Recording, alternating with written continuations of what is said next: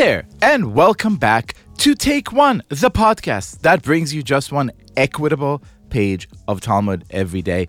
And in today's page, Sotah 28, I found something that, put a spring in my step. Let me share it with you. The Gemara asks, and from where does Rabbi Yehuda HaNasi, the man who compiled the Mishnah himself, Rebbe in the flesh, derive the principle in the Mishnah that just as the water evaluates whether she was unfaithful, so too it evaluates whether he, meaning the man with whom the allegedly unfaithful woman allegedly committed her alleged infidelity, is also guilty, whether he committed the sin. This struck me as a quite remarkable proposition, because here we are talking for pages and pages and pages in Tractate Sotah about the woman's alleged guilt, and here come the rabbis, and not just the rabbis, but Rabbi Yehuda HaNasi himself, and says, no, actually, guys, the ceremony is a double-edged sword. It is not just a test to the woman's fidelity, it is also a test of the man's guilt. A reminder, which we sadly still need direly today, that any relationship has two sides to it, and that we mustn't, even in very traditional patriarchal societies like the one of the Talmud, just assume that the guilt and the responsibility lies on the shoulders of the woman alone. This gave me pause to reflect on so many gender-based assumptions that we still make in our society today, like the looks that I get every time that I spend time with my children and someone says, oh, that's adorable, you're babysitting. And I would say, well, no, these are my kids. I am actually parenting. I don't know why the assumption is that for some reason only a mother would actually take care of the children. So I want to take this opportunity, as we're here talking about the responsibility of men, to have a conversation that we've had on the show before, but I can't get enough of. And I want to welcome back this show's producer, Josh Cross. Hello. Hey, Liel. Josh, before you made a series of terrible life choices and embarked on the life of a podcast producer, tell us, what is it that you did?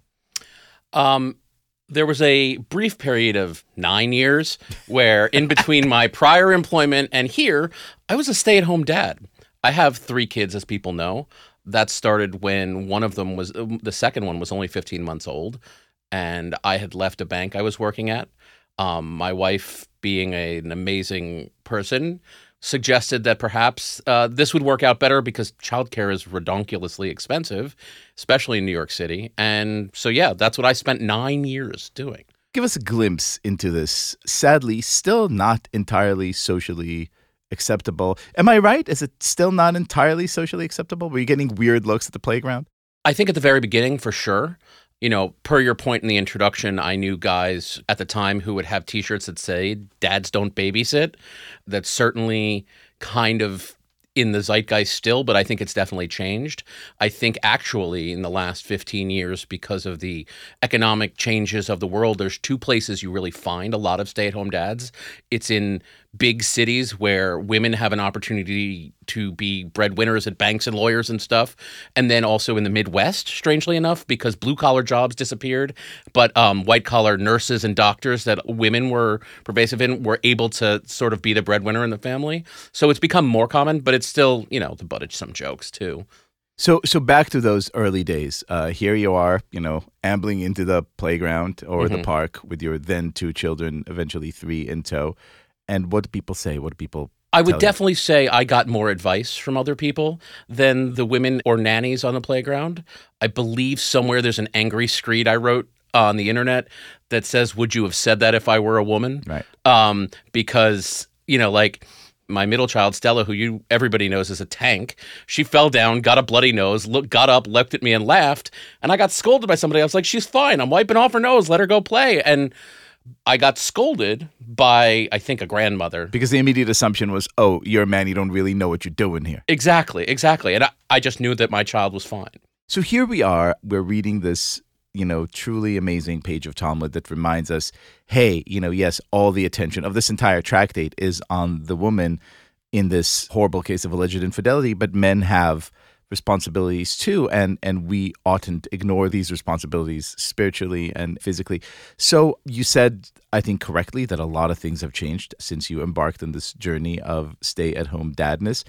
but I also assume that a lot of things haven't. So give us some reflections and some advice on how we could, especially us men, let's talk to the guys right now, alter our ways, change our outlook, step up to the plate, so to speak. Remember, and it's a strange place to go, but this is where I'm going. Remember in Pulp Fiction when Marcellus Wallace says... You talk to the guys in the language we understand. Right? I appreciate Marcellus Wallace says, that's going to be pride stinging you right there. Mm-hmm. That's the thing that as a man in a normal heteronormative relationship, you got to work on. Because once you realize it doesn't freaking matter and it's not emasculating for your wife to make a ton more than you or to be the breadwinner, nor is it emasculating to be responsible for your children, which is frankly more important, I think, than even money. Everything else is fine. Like, you got to get over that sting and realize that's not a thing. That the most important thing is to go, there is responsibility here. This is on me. And whether it is how much money I make or how many hours I can spend at the playground or teaching my kid to ride a bike or making sure that their lunch is made or whatnot, that don't take what society tells you should be emasculating or wrong, because it's not. It's part of being an adequate human being. Have you seen this attitude shift with your own friends in the course of the 10 or so years that you were a stay-at-home dad? Did you see people who started off by kind of looking at you like, Josh, I can't believe you're doing this, eventually end up on the side of like, wow, that is actually incredible? My father-in-law was the best. Tell me. Because he was like completely perplexed by it. And then after 3 or 4 years, he was like, oh, I get it that these kids are taken care of. It just happens to be that you're doing it. Yeah, I would say that would be the one. He didn't get it. And then eventually, I guess he did. Well, Josh Cross, may we all, in the spirit of today's page of Talmud, find the wisdom, the courage, and the wherewithal to take responsibility. Thank you so much for being our guest. Thank you.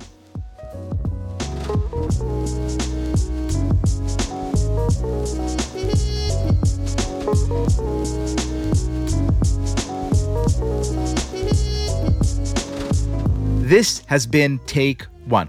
If you enjoy the show, and I hope that you do, please go and rate and review us on Apple Podcasts or whatever platform you use to listen to podcasts, and get your Take One t-shirts and mugs at tabletstudios.com.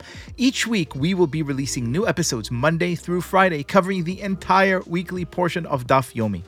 Take One is a Tablet Studios production. The show is hosted by me, Leah Leibowitz, and is produced and edited by Daron Risquet, Quinn Waller, and Ellie Blyer. Our team also includes Stephanie Butnick, Josh Cross, Robert Scaramuccia, Courtney Hazlett, Mark Oppenheimer, and Tanya Singer.